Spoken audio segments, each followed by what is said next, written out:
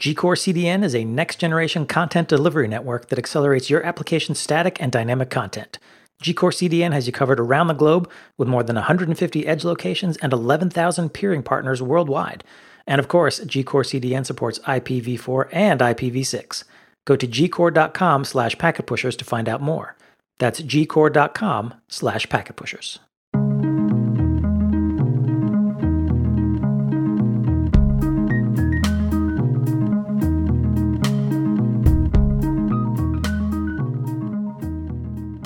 Welcome to the IPv6 Buzz podcast, where we dare to dive into the 128-bit address space wormhole. Quick reminder, there's sponsorship opportunities available for IPv6 Buzz and all the other Packet Pusher podcast shows. So if you're interested, you can go to packetpushers.net/sponsorship. You can get all the details. And if you got something cool working with IPv6, tell us all about it. I'm Ed Horley with my co-host Tom Coffeen and Scott Hogan. Today, we're going to be talking about IPv6 address sort of representation and RFC 5952. So I guess we'll jump in and talk about it. I guess we should talk a little bit about RFC 5952 and what it's all about, because I don't think it's widely known right, in terms of RFC discussions. I don't think a lot of people spend a lot of time talking about this one, but it's actually a recommendation about IPv6 address text representation.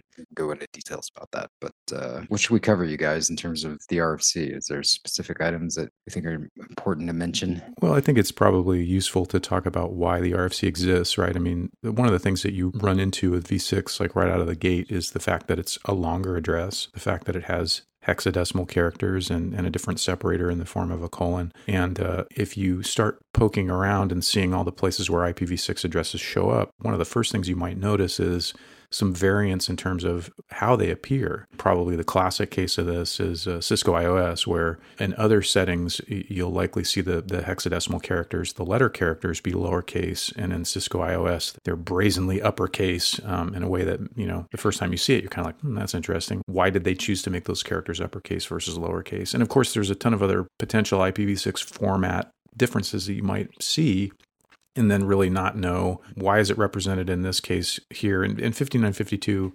is the standard to try to give guidance on what those address formats should look like in all settings. Is that a fair assessment of it?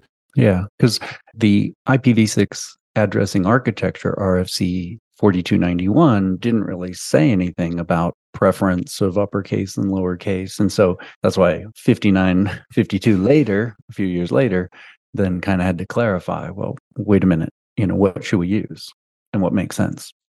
Yeah, this is an ongoing thing because obviously for characters, we have an uppercase and lowercase. We don't really have that for numbers. So that side is really what's getting addressed in portions of the RFC.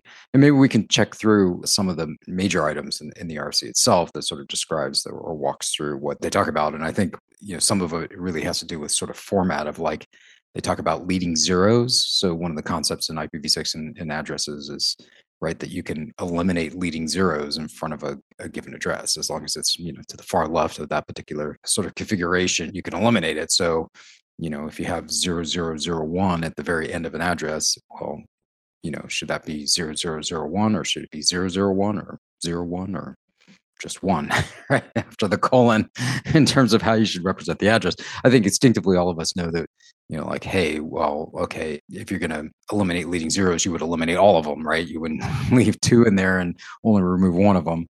So that doesn't make sense. So that's one of the things that they talk about is sort of like, hey, if you're going to eliminate leading zeros, eliminate all the leading zeros, not just one of them. Yeah.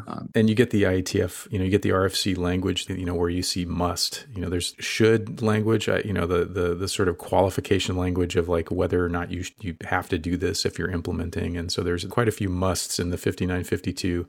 And, that's, as you suggest, that's probably the biggest one. Leading zeros must be suppressed. It's Postel's law, right?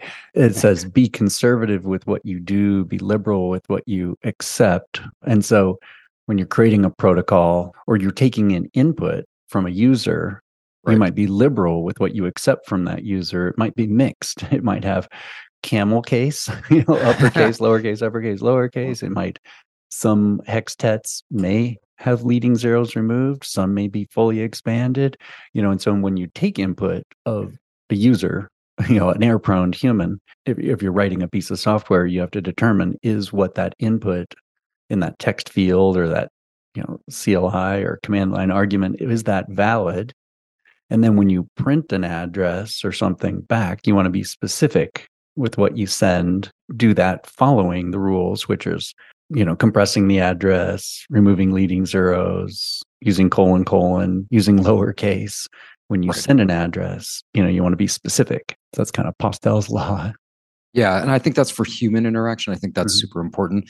I think machine to machine, there's probably a different concept around some of that, and we can talk about that here in a moment. But I think there's slightly different requirements if you're in automation or if you're in logging or config management or things of that nature, that you may want to do things a little bit different just to make maybe your life a little easier, maybe the scripting life a little bit easier in terms of how that works. But in terms of representing an address to a human, 100% agree that's exactly, if you follow through all these rules, you're going to make your life a little bit better and the person's life a little bit better for sure. Yeah. So we talk about what an IPv6 address looks like. Well, it can contain, it's 128 bits. It has these, 8 hextets separated by 7 colons in fully expanded format. But with like DNS 6.4 or other types of addresses, you can have a v4 address embedded in the bottom 32 bits. Right. So the first 96 bits is a v6 address, the last 32 bits, and it might be written in a mixed format where you have some of it looks like a v6 address and the bottom part looks like a v4 address. And so as you accept that as input, it's valid. But the last 32 bits is written in quad dotted decimal notation. Just to make your life that much better. It's a valid address and you have to parse it in that way. Right. It's an interesting quandary around like this weird mixed use case configuration. Because the other part to that point, Scott, the other part that we use colons for in the IPv4 world, right, is to distinguish between the v4 address and the port number, right? If you're using it in something like a URI or something like that. And so, obviously that's in conflict with v6 because we use that to separate the hextet. So it becomes this formatting like, okay, do we use square brackets, which is a whole thing, right? For using square brackets to encapsulate or represent where the v6 address actually lives versus a port number, right? And so you have to be able to take that as valid format too, right? So the address is represented in a square bracket and then has something after it, then that's a port number, and you have to be able to sort of extract that if a port number inclusion is something that's permitted, right? That becomes the other challenge of like, where do you compress? The next topic is, besides leading zeros is also zero compression. I guess we can talk about that real quick. It's like, which side do you zero compress on? If there's an equal number of zeros that are available in the address in 2 separate locations, right? Do you zero compress more to the left or do you zero compress more to the right? if it's the same number, they tell you if you have more in one area, you should zero compress in that particular area to shorten it, right? Yeah, maximize the zero compression that you can do. I don't think this really comes up very frequently, right? Nah, it's just an oddball one, but I mean, I guess you have to call it out, right? No, exactly. And I guess that sort of gets into the territory of like, who's this guidance for? Who's it most useful for? And as like Scott was suggesting on the coding side of things, on the application side, where you're receiving IPv6 addresses as input and you're having to format them and then spit them back out. And what's happening programmatically, of course, this is probably all getting converted to binary by various libraries and then hashed and then spit back out. And so that when it comes time to sort of re-represent the address to the user, this guidance is like super critical, or should be. When I think of zero compression or eliding or using colon, I think of the TV show Silicon Valley. So I prefer the middle out algorithm. So you have the colon closer to the middle. The upper part represents the prefix and then the lower part represents the least significant bits in the interface identifier. And in the middle there's probably some zero compression taking place. It's middle out. You go watch the Silicon Valley show if you want to see a more graphical representation, a gestural representation of middle out. When I was first learning about IPv6, I got confused. Like, well, there was a way to put a v4 address inside of a v6 address. This is really weird. And then I got confused between IPv4 mapped addresses and v4 compatible addresses. Right. And v4 compatible addresses stuck the v4 address in the bottom, converted it to hex, and stuck it in the last 2 hextets, but then it had a 0 there. There had to been the 6th hextet was all zeros. And so that was later deprecated. in the addressing architecture, RFC. And then there was mapped addresses, where then in the 6th hextet, it was 4 Fs, for lowercase f's. which is what's currently the standard and still used. So it's a way to put a V4 address or a V6 address into a 128-bit memory structure. And Tom, like you were saying, I kind of think of IPv6, it's just software. And so it's software that's defining how addresses are accepted as input or printed or outputted or sent in a log stream or something like that. And so, like you said, Ed, for user input and output, you want to be liberal with what you accept from a user. When it's machine to machine, it's software. So you're going to be holding it in a 128-bit data structure somehow. Right. And however that is represented or stored in a database. Yeah, or a log file or text file or whatever you want to do. Yeah. I think that's critical. That's a critical part to sort of mention in terms of how that appears, and conforming to the structures that are mentioned in this RFC is super helpful in terms of like readability and other things. But there's also things around like just regular expression matching, like for syslog and things like that. And so this is where I vary a little bit. This is just me. I don't necessarily want to see double colons and zero compression in my addresses when they're represented in a log file, because when I'm actually the operator that's trying to match an address, I'm probably writing regular expressions that are looking for like a full address, right? 128-bit address. Yeah. I probably want it fully uncompressed. And the reason why is because it's the only way I can guarantee I get a match, right? Yeah. Because otherwise I have to write a really complex regular expression rule that looks like at every hextet looks at, does it have zero compression? Is it part of a zero compression? Do you have to uncompress it to, right, in order to match? Like you have to go through so many iterations of like what you're trying to actually look for. Like if it's just normal, if the data is just normalized in a syslog or a log file or a database, right? I guess it's a little easier in the database because you store it as an actual, binary blob, right? And then just match on the binary blob. But yes. Yeah. Yeah. With regular expressions, they get really complicated for IPv6 because you're kind of looking ahead, you're looking behind, you have these lookarounds where you're searching like, what is it? And then iteratively kind of parsing the address. And then also you're looking for slash notation at the end. Like, does it include the prefix length?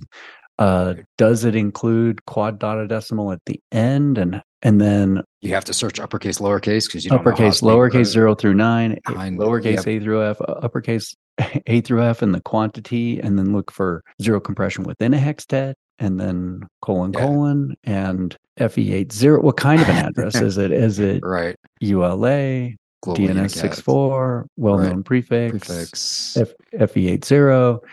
And it's a lot to do. And so IPv6 regex is usually quite large compared to a V4 regex, but they can be done. One of the things I do is if I want to validate an address is correct, I'll use the built-in functions. Like in Python, instead of trying to, build my own regex, I'll just read in the address and then use the built-in Python function to check if the address is valid or not, because it's already been written in a Python library to check if it's a valid address. And so I'll use that built-in function to determine if it's correct or not, and then maybe parse it later. And the only reason I bring this up around the log file thing is because you don't know how applications or network devices are going to write to a log file. Mm-hmm. You don't really get to determine how it displays or puts an address in. And so you might have to build like almost like a pre-filter in front of your log ingestion that just its only function is to look at an address that it's ingesting in and fully uncompress it for you and rewrite it into the log file that way. Or you have to do what you mentioned, Scott, which is do the very extensive work around regex in order to be able to do that. Or you outsource all of this to a more sophisticated logging platform, something like Splunk or something else that will. But yeah, we can be critical of the outside platforms. They're not doing this particularly well, right? That's what I was going to ask is, have we seen that they're, actually getting the job done in this area? They can ingest addresses well. They don't have a problem ingesting addresses. How's that? Because the license you pay is based on how much data you ingest. And so the more you ingest, the more the company makes. And so, of course, you wouldn't want to not ingest data. So specifically, Splunk has problems. If you just went into the search and you were just doing a simple search for an IPv6 address, it may or may not match what you're looking for if you did : :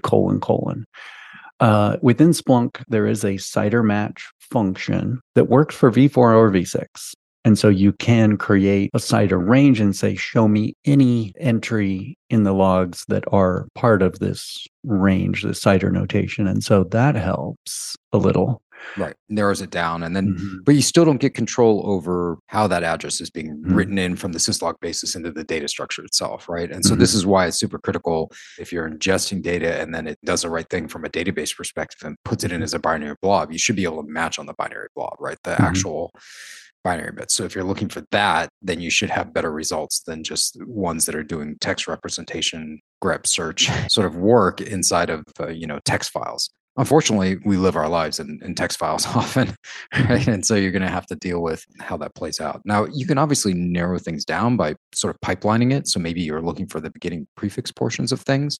And maybe you sort of build a pipeline that allows you to sort of break your address down over narrow set look through something, get a smaller data set, look through the next thing, get a smaller data set, look through the next thing, and then maybe display that or pipe it out to a file and be able to find the thing you're looking for, which can definitely work. You're still going to have complexities around all of that because you're going to have to accept, like you said, all user input or all device type input that may come in, and you don't know how they're representing that address. And it may not be human readable in the same way. So a good example of this to me is as we mentioned before, you may see the lower portion of an address being represented as an IPv4 address, but when it goes through machine converts, right, then it pipes it back out. It doesn't represent it that way. It kind of may have to do with the database that you're using, the database that's behind your logging platform. Normally, like a fully expanded IPv6 address will be 39 characters.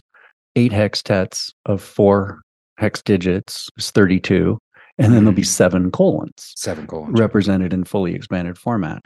But if we have a v6 address that has a v4 piece at the end, it gets more complicated. It's 6 hextets, 4 hex digits each. That's 24. Then you got 12 possible digits of quad dotted decimal. You'll have 6 colons and then 3 dots. 3 dots. So for 9. So 9 plus 24 plus 12 is 45. So it could be 45 characters if you're looking at it as a string. Or you could have the brackets, which would be 2 additional. Yeah. So it depends on the database. Like Postgres will have an IP data type that'll match v4 or v6 or a CIDR. And so Postgres is a pretty nice database to work with storing v6 addresses. If you're doing something like MySQL or Microsoft SQL Server or Oracle, then you're having to store it as a string. And then you're having to process it with more textual regular expressions than having to treat it as varchar, instead of just binary data. If you treated it as binary data, it'd be smaller. It's a smaller number of bytes. But if your database only would allow a v6 address to be written as varchar, it's going to take 45 characters. So it's a lot more data and a lot more complexity, but it's nice if you have a database like Postgres that has the data type built in. Yeah. That makes sense. That also suggests something else, just that it made me think of the fact that, if you look at the language of 5952 related to the expression of v4 addresses and using the last 32 bits, you can lose that information. I mean, the RFC says decimal notation may be used only for the last 32 bits of the address, but doesn't really suggest like what's considered sort of normalized for that. So if you took that information of having, the v4 address with the dotted decimal notation, and then you converted it to hex to store it, you lose the information that was visually represented, and there may not be any way to flag it in the database. There's no way to really know that was a v4 address. And so when you extract that information again, you're looking at something that doesn't tell you that, so I'm not really sure how that's being handled in various libraries, or if it's really come up much at all. I mean, this is something that as we enter into, leveraging DNS64 and AT64 a lot more in operational environments, maybe this will come up to the point where there's like sort of better guidance to offer, or just more data points to like sort of point to say this is how it's being handled. But right now, I'm not sure that we have that. Let's pause the conversation for a word from sponsor GCore CDN. GCore CDN is a next-gen content delivery network that accelerates your application static and dynamic traffic. It's got a global presence with more than 150 edge locations and 11,000 peering partners worldwide, and its entire infrastructure supports IPv6. G-Core can compress, resize, and convert images into AVIG or WebP on the fly. With dynamic content acceleration, websites are smoother and more responsive. G-Core CDN can protect your servers from overloads, be they unexpected traffic spikes or a DDoS attack. Your operations team will appreciate G-Core's extended API and its support for Terraform and Grafana, and your business team will appreciate the generous free plan, which includes 1 terabyte of monthly traffic and most key CDN features. Find out what G-Core CDN can do for your online presence at gcore.com/packetpushers. That's gcore.com/packetpushers.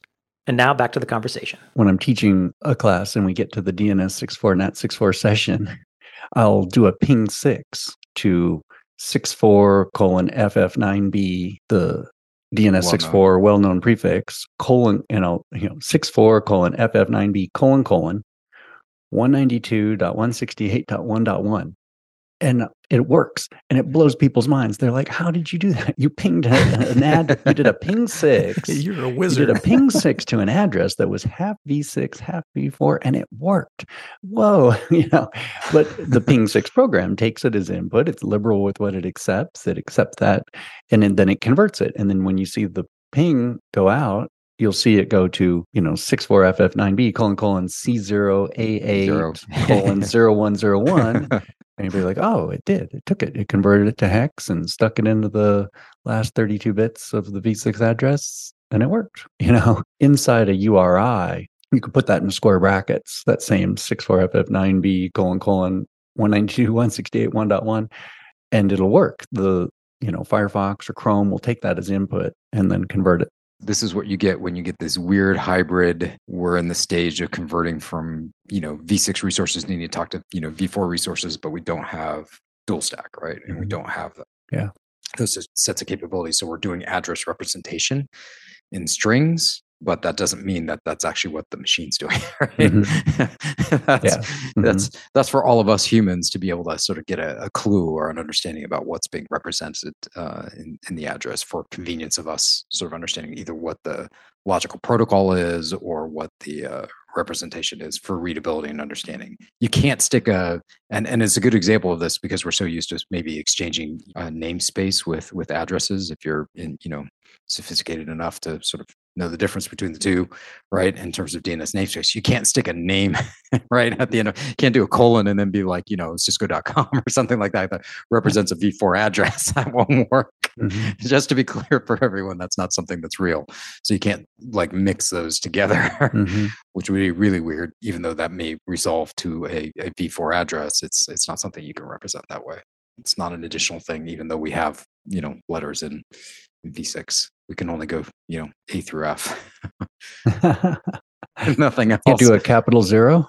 I think that sort of helps to break down, at least hopefully for the users, some of the issues that go on with it. I think the only thing that we haven't touched on maybe is how machine to machine might do this a little different, which is more fits in maybe like the automation category or the scripting category, which I think I definitely would not do zero compression or do any sort of leading zero representation, at least in my code. I don't think that would be very wise. Just introduces way more complexity in terms of what you're up to, in terms of building any sort of automated addresses. And I would definitely, like you suggested, Scott, use the Python library to be able to sort of normalize out everything that you're up to. Or keep it as binary data. Yeah, for sure.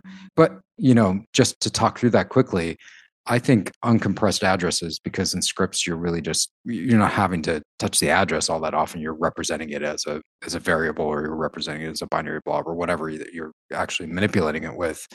In terms of libraries, it's usually not a big issue, but I would have a tendency to lean towards, even if you do have to represent something within a script, that you would do an uncompressed address to make sure that you sort of have everything in there in the right order, and that it's easy for someone else to read and check. But I don't know. What are you guys' thoughts around that? In memory, you're going to have to allocate the full memory size to hold the address in its binary form or character form. Right. So there's no savings. On disk, there is a disk savings if you store it as binary versus text. Versus text string, yes, for sure. I've noticed in network gear that it has a tendency to, it will take your input for whatever, like Scott said, it's liberal on the input side of whatever you would take to configure the device, but it has a tendency to sort of fully expand stuff to a degree for representing what you're seeing from a config basis for the device set itself, right? For those that are still using CLI on a particular device, right? That's taking output, or you're doing display for a particular interface or things of that nature. But that's, I have to say, that's not consistent.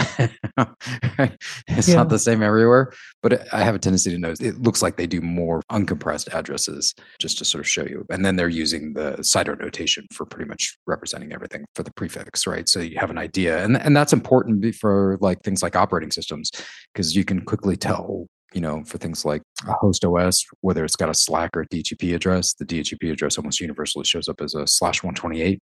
Right. I think Scott, you noticed that too, right? Yeah. It's a specific address. So it doesn't have a /64 that's associated with it. So sometimes that looks a little weird because you got a global unicast address with a /128. It's assigned to the host, but it's really part of a /64 that's set up for that particular, you know, LAN segment, because you're still sticking to the 64 boundary for all of that. But you've just been assigned a specific 128 address, right? Yeah.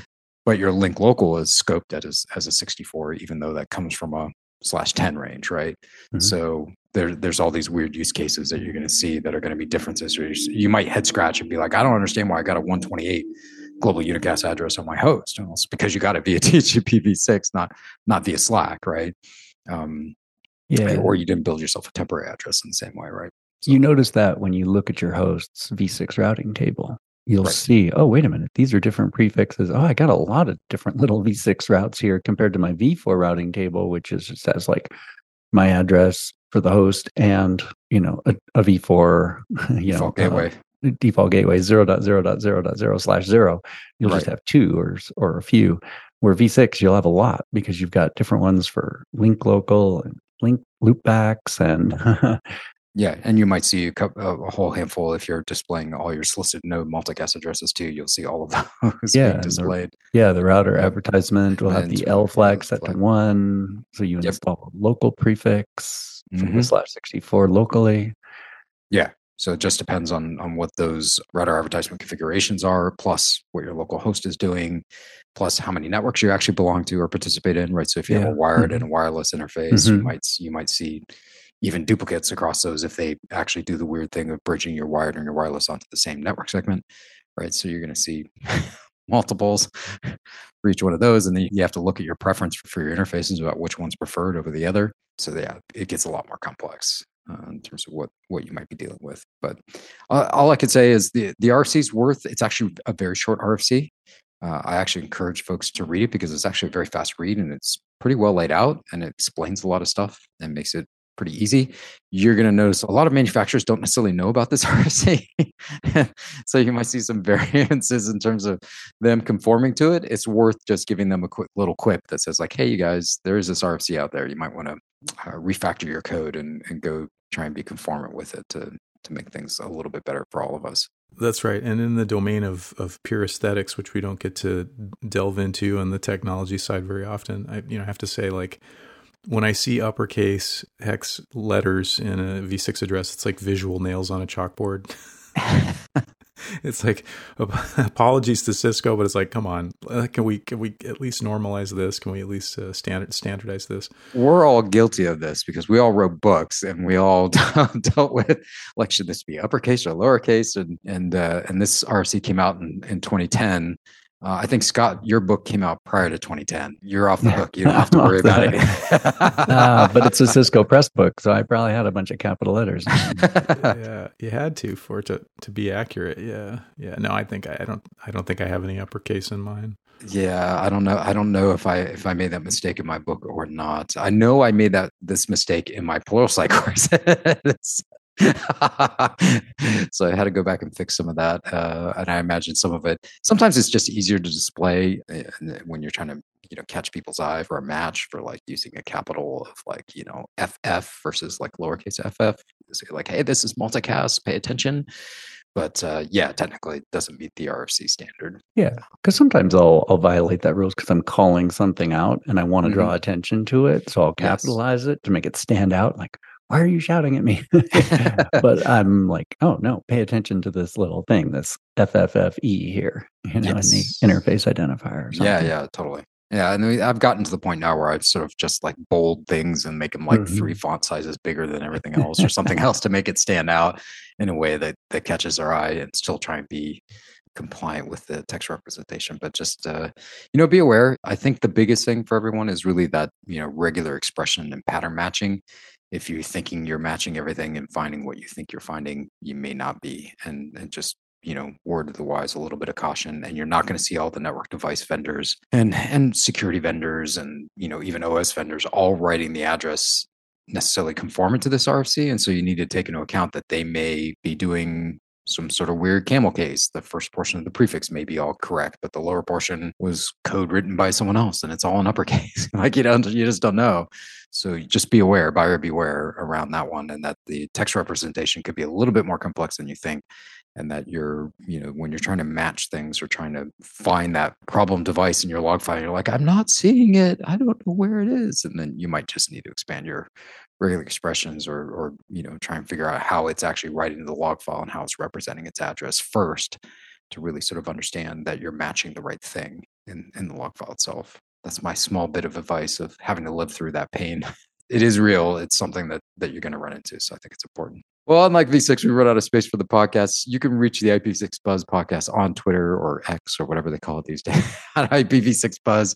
And you can also hit up each one of us on Twitter at IPv6 Tom, at Scott Hogue, and at E. Horley. And because Twitter seems to be weird and challenges, we really recommend you just head over to packetpushers.net/FU to send follow-up questions or any comments about the show. Really appreciate that.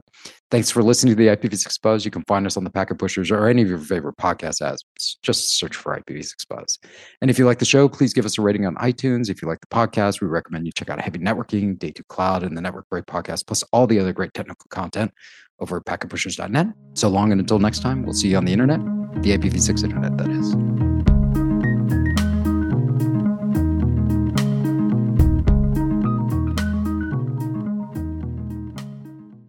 Thanks for listening to IPv6 Buzz, a podcast devoted to truth, justice, and 128 bits of address space.